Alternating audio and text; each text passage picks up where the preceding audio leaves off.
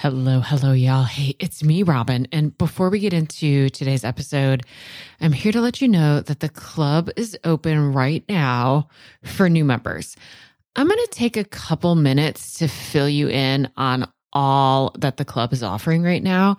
So if you know for sure you're not interested in joining the club, you're just going to want to hit the forward button a few times until you hear that baffling behavior show jingle.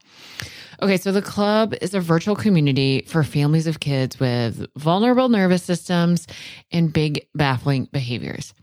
Many families in the club are parenting kids with a history of complex trauma, but definitely not all. Some are parenting kids with vulnerabilities that emerge from their neurotype or their sensory system or their giftedness or their neuroimmune disorder. And of course, some have no idea why their child's nervous system is so vulnerable. The primary purpose of the club and why I've created it the way that I have is connection and co-regulation. Because when I reflect back on my time as a therapist, it wasn't the skills and strategies and tools and techniques I taught parents that mattered the most. What mattered most was how connection and co-regulation strengthened their owl brain so that they could stay more regulated in the face of the chaos in their home. Then they could, number one, actually use the tools, and number two, start to feel a little bit better even before the tools started to work. The club can be accessed online, both through your browser on your computer and through an app. And it's open, of course, 24/7. There's a very active forum, a huge video library, and multiple live events every month. Sometimes I teach a masterclass on a specific topic. Sometimes we come together for group coaching or just to ask questions and pick my brain. We have 2 sessions every month called Connect and Co-Regulates, and those are designed to offer exactly that. There's no teaching, no coaching, just a place for you to be seen and heard by people who get it. Currently, we are also offering once a month bonus sessions for siblings of dysregulated kids. The club is intended to be kind of like a buffet. There is a ton in it, not because you're supposed to do everything in the club. You take what you need when you need it and come back when you're ready for more. If you could use a little extra support, consider joining us. You can read all about all the details over at robingoble.com/the club. I'll put a link in the show notes. And we're open today until the end of the day, Friday, May 3rd. All right, y'all, here's that episode you're waiting for. Hey there, and welcome back. I'm Robin Goble, and this is the Parenting After Trauma podcast, where I take the science of being relationally, socially, and behaviorally human and translate it for parents of kids who have experienced trauma. This podcast was created to get you free, accessible support as fast as possible. So it's not fancy, and I do very little editing. In fact, some episodes are the audios of my Facebook Lives, but not this one. Today, I'm recording this episode from my home office. It's the first week of January as I record and air this episode, and that means the doors to the club are open. The club is a virtual community of connection and co-regulation for parents of kids impacted by trauma. I know you are so committed and so focused on providing connection, co-regulation, and felt safety to your kids, but I also know you may not have someone doing that for you. I'll tell you a bit more about the club at the end of this episode, or you can head over to robingoble.com/the club for all the details. Registration will be open until January 8th. If you're listening to this episode after January 8th, know that I plan to open registration again probably near the end of March 2021. If you sign up on the waiting list, I'll make sure you know exactly when doors open again. Let's dive into today's topic, not flipping your lid when your kid flips theirs. Hands down, One of the most common questions I receive usually has something to do with how to stay anchored in all that goodness you know about brains, behavior, regulation, and felt safety when your kid is going bananas, when they are really dysregulated and out of control, or when they're doing that one thing that just really grates on you, or they've asked the same question for the billionth time, or they're just totally ignoring you. Or maybe they don't seem dysregulated at all, but are still completely oppositional or outright defiant. I mean, honestly, right? It's really easy to stay regulated and grounded in parenting with the brain in mind when our kids are also regulated. But since dysregulation is literally contagious, we start to lose our foothold in regulation when our kids' arousal and dysregulation begins to increase. This is totally normal, right? It doesn't make you a bad parent. It just makes you a real live human being, just like the rest of us. Now, staying regulated yourself and being able to offer regulation, connection, and felt safety isn't a guarantee that your child's arousal will decrease or that they'll become regulated or they'll experience the felt safety you're offering, or even that their behavior is going to change. So staying regulated yourself isn't the only thing that's important, but it's still a pretty important piece of the equation. If you're new to parenting through the lens of regulation, connection, and felt safety, head over to robingoble.com/masterclass for a free 40-minute masterclass that will help demystify your kids' behaviors and show you these 3 most important things to consider when trying to support your kids' behaviors, right? Regulation, connection, and felt safety. And if you're listening to me for the first time, I also want to just pause for a second and say, perfection in parenting is never, ever required. It's not something I believe. It's not something that's supported by the science. It's not only not required, but even if it was possible, which it absolutely isn't, it wouldn't even be good for you or your kids.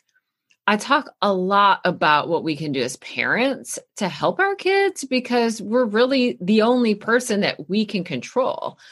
But our kids are their own people, and we're not in control of their behaviors when it comes right down to it.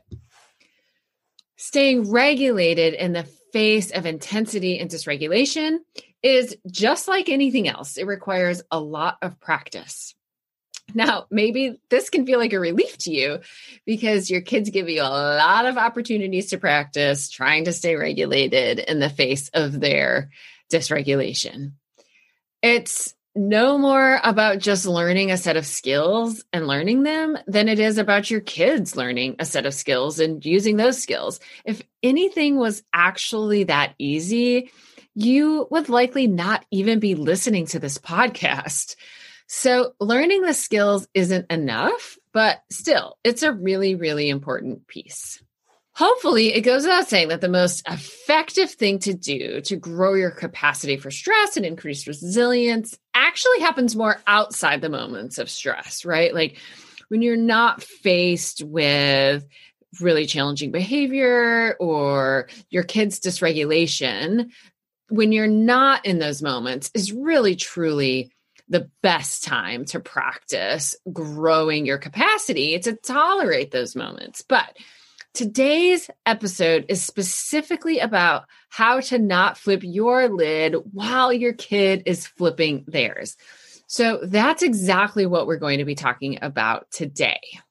We'll go through some steps in this episode, and then you can head over to robingoble.com/notflippingyourlid to read a blog article and see the steps in writing, because usually seeing things in writing can be a helpful piece in kind of anchoring and remembering those steps. So I'll put that article in the show notes, but again, it's robingoble.com/notflippingyourlid. Okay, so the very first thing to do and remember, I'm talking about in the moment when you're faced with a stressful situation with your child, but it's not a dangerous situation with your child. The very first thing to do, step number 1, is to notice the reaction that you're having. That's it. Just notice it. Oh, I'm freaking out. Oh, I'm starting to flip my lid. Oh, I'm starting to go bananas, just like my kid, right? Noticing, the act of noticing yourself gives you this bird's eye view or this astronaut view that we're looking at our behaviors or looking at our experience. And this is an absolutely crucial part of the process. This noticing, this bird's eye view or this astronaut's view, it creates a little bit of distance, a little separation. When you see your experience or you notice your feeling, right, you get to distance yourself from it. You can see the feeling instead of completely becoming the feeling. So step number one is simply to just notice it. That's it. Then step number two, this will probably surprise you, but step number two is to acknowledge that your experience is real. Okay. Well, I work with parents who are working so hard to see beneath their child's behavior or not get triggered by their behaviors or really understand where their kids' behaviors are coming from, that sometimes they start to criticize their own experience. Parents are criticizing their reaction or being hard on themselves for having this reaction, even though they know that this is, a trauma-based reaction from their child, or that the child's behavior means, that simply that they're not regulated or whatever, right? That we're working so hard to see our kids' behaviors through this new lens that we unintentionally kind of criticize or demean or even downplay our own experience. So the second step after noticing your experience is to acknowledge that it's your real experience. Don't try to talk yourself out of it or convince yourself that you're overreacting or really say anything to yourself at all, except something like, wow, my brain thinks this is scary or overwhelming or whatever it is that is under the reaction that you're having. Acknowledge that it's real. It is your experience. It doesn't really matter if it's quote unquote reasonable or if it's, quote unquote helpful or if it's the response that you want to have. It is your response, period, in this moment, kind of end of story. So it's just an acknowledgement. Wow, my brain must think this is really scary. Okay, we'll call this inner attunement, this attunement to self, right? So we're not saying that the reaction is helpful. We're not saying that the reaction matches the problem. We're just acknowledging that it's your reaction. Okay. It's an inner attunement, a way of just being with what is. And this is a really important part of the process. So again, number one was notice. Number two, acknowledge your experience is real.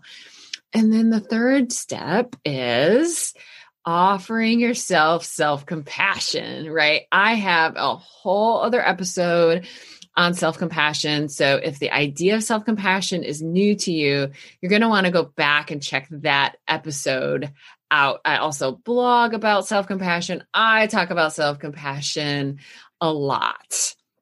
So go check out that previous episode that I did about how self-compassion keeps you regulated. What self-compassion might sound like in the moment of your child's dysregulation could sound something like, wow, this is so hard, or it is so hard to parent this child. It's hard to be constantly on alert. It's hard for my nervous system to be regularly going bananas. It's exhausting. I'm doing the very best that I can, and it is hard, right? So self-compassion and self-pity are different. And a lot of the difference between self-compassion and self-pity is really that tone. It's the energy that's underneath it. Self-compassion has a mindful, gentle kindness to it. Wow, this is so hard. Okay. Again, that's just inner attunement. It's just acknowledgement. Yeah, this is really hard. Parenting a child who has experienced trauma is hard enough that you're seeking out resources and listening to podcasts and reading blog articles about it. I mean, that's hard. Okay, so we've done noticing, acknowledging, offering self-compassion. And now at this stage, you actually may have already done the next step without even thinking about it. And the next step is take a breath, a good breath in with a longer exhale. Relax your shoulders, your fists, or your eyes.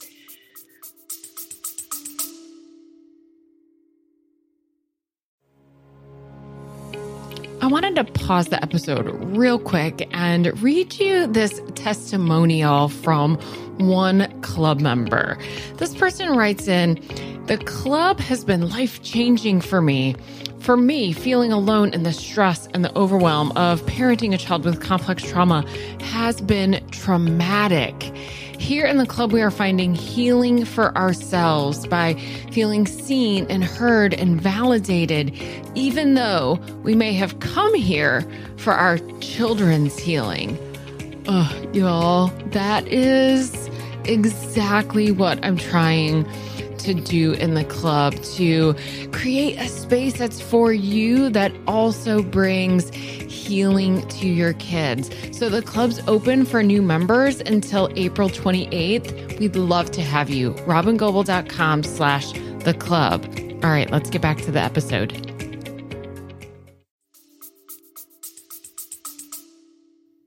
Relaxing your body, maybe even sitting down, and that breath with a long exhale helps to send a message to your brain that says, hey, I'm okay.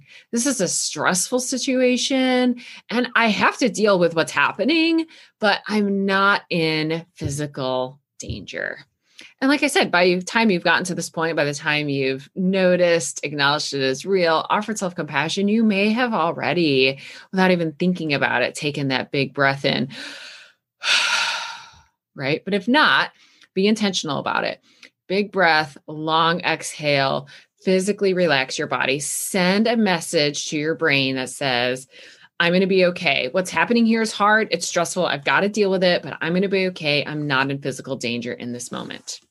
So by now, after these 4 steps, you may have already successfully reconnected to your own thinking brain, which means you're not necessarily calm, but you're no longer feeling like in extreme danger, right?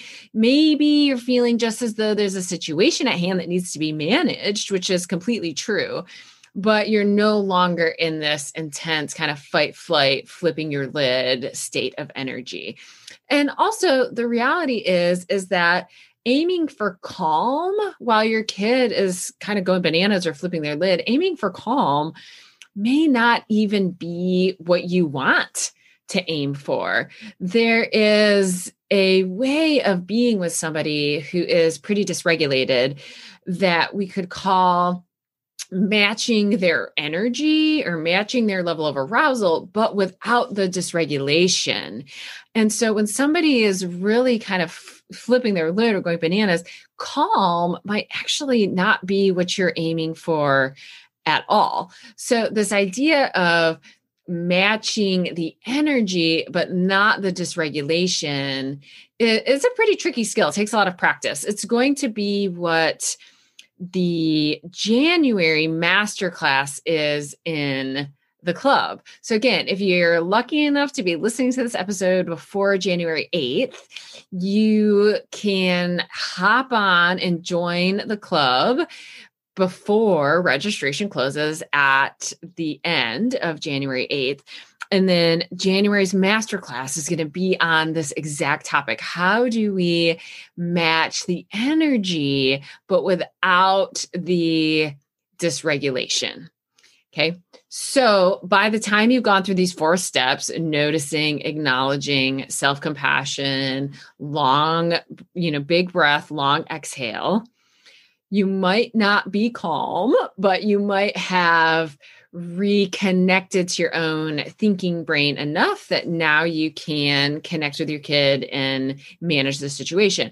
But maybe not. Maybe after those 4 steps, you still aren't quite there yet. You haven't quite reconnected to that thinking brain quite well enough, right?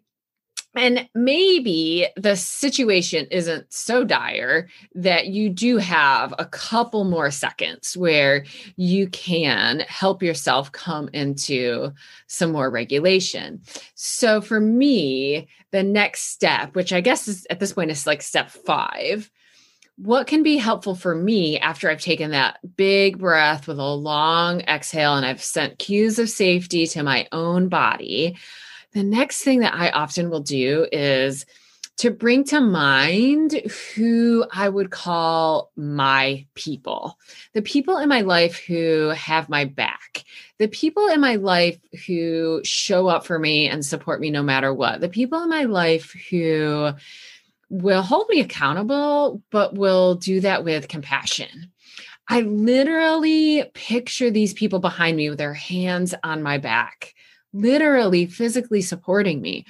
I hear their voices, and their voices are soothing and inspiring, not critical and harsh, right? I actually have a physical object in my house that represents these people to me. And sometimes I can bring that object to mind, or maybe even go and get the object, like go hold it or put my fingers on it. And that helps me bring to mind my people. And really what I'm doing here is leaning into the co-regulation of these individuals, these people that I have internalized. And so I'm leaning into this internalized co-regulation, and that can offer me a little bit of additional regulation. Then, if I still have time and if I still need more help with my own regulation, I'll go back to self-compassion again. And I often use Kristin Neff's self-compassion mantra. It sounds like, this is a moment of suffering. Suffering is a part of life. May I be kind to myself in this moment. And may I give myself the compassion that I need. So I learned that self-compassion mantra right from Kristin Neff. It's in her book, Self-Compassion. If you head back over to my blog, Robin Goble, let's say that again, robingoble.com/not flipping your lid. I've written that mantra in there. And then again, it's also in Kristin Neff's book, Self-Compassion. I recommend her work all the time. It's very inspiring. It's wonderful. Self-compassion, in a way, is one of the most important experiences you could cultivate in your own nervous system when parenting a child impacted by trauma. Okay, so maybe by now I'm ready to be with my kid and connect with my kid over whatever that real problem is. And my kid might think that the real problem is that I won't give them like more screen time, or that I'm asking them to complete their homework or do a chore. But I know that the real problem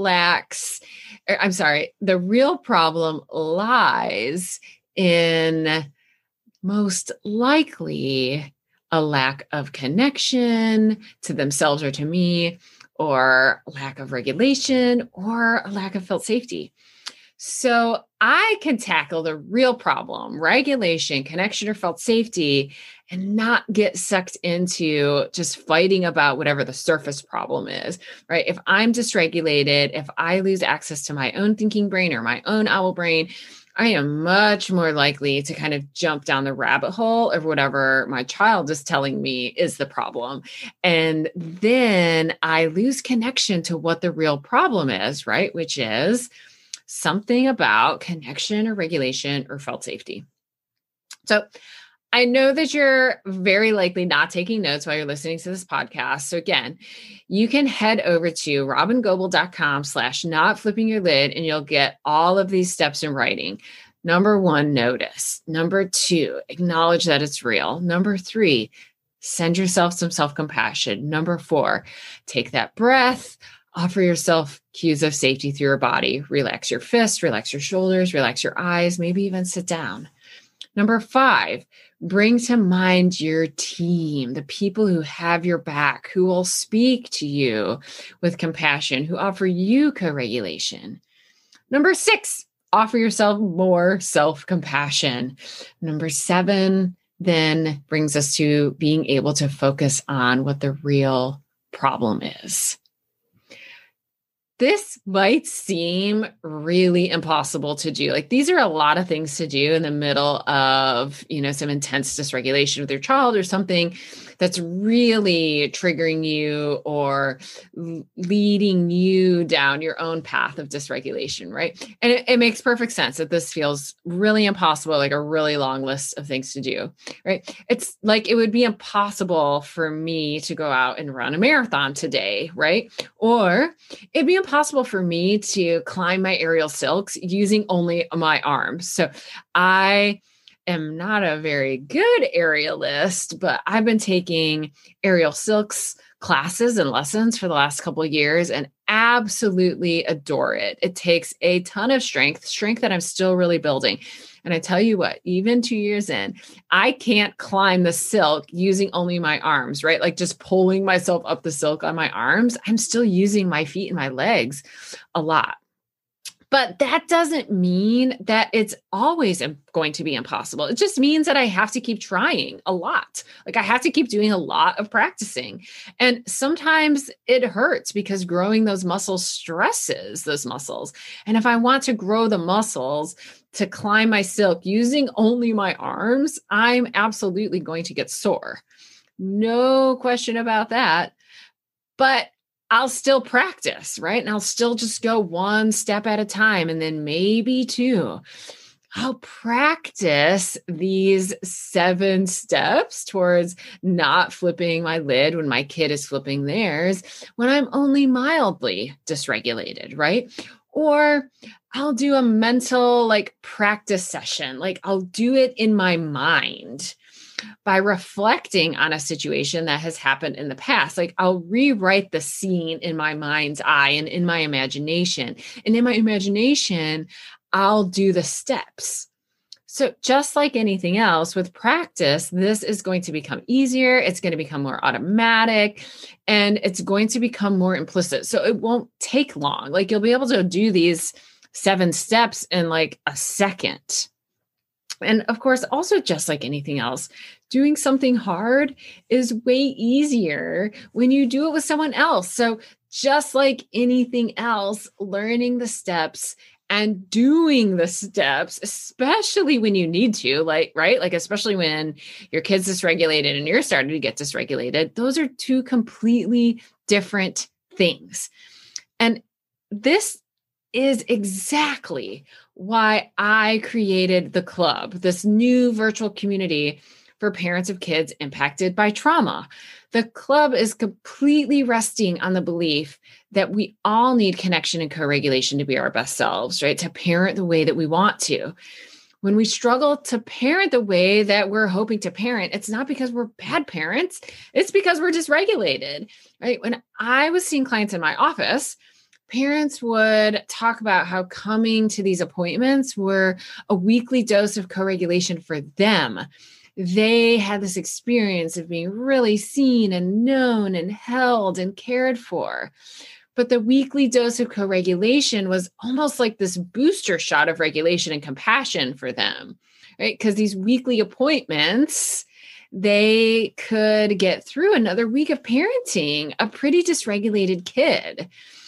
The club is definitely not therapy, but connection and co-regulation aren't things that should only be available in therapy or in the therapist's office. That's just not reasonable. Therapy is not accessible enough for that. We all need connection. We all need co-regulation. And we especially need it when we are in deep, close relationships with people who are pretty dysregulated, like kids who have experienced trauma, right? So what I have discovered is that we can receive connection, we can receive co-regulation, and it's especially important to receive this connection co-regulation from other people who are committed to committed to the belief that all of us are always doing the very best that we can, even especially when things are really hard. And that's true about me, that's true about you, that's true about everybody. So being in a community of people who are committed to offering connection and co-regulation, and to this belief that we're all always doing the very best that we can, right? This is a way for us to build our own resilience, us to build our own nervous systems, that through this co-regulation, we will develop more capacity to navigate all of the stress, all of the dysregulation in our homes. And we can do this virtually. We can connect with others and we can offer co-regulation to others virtually.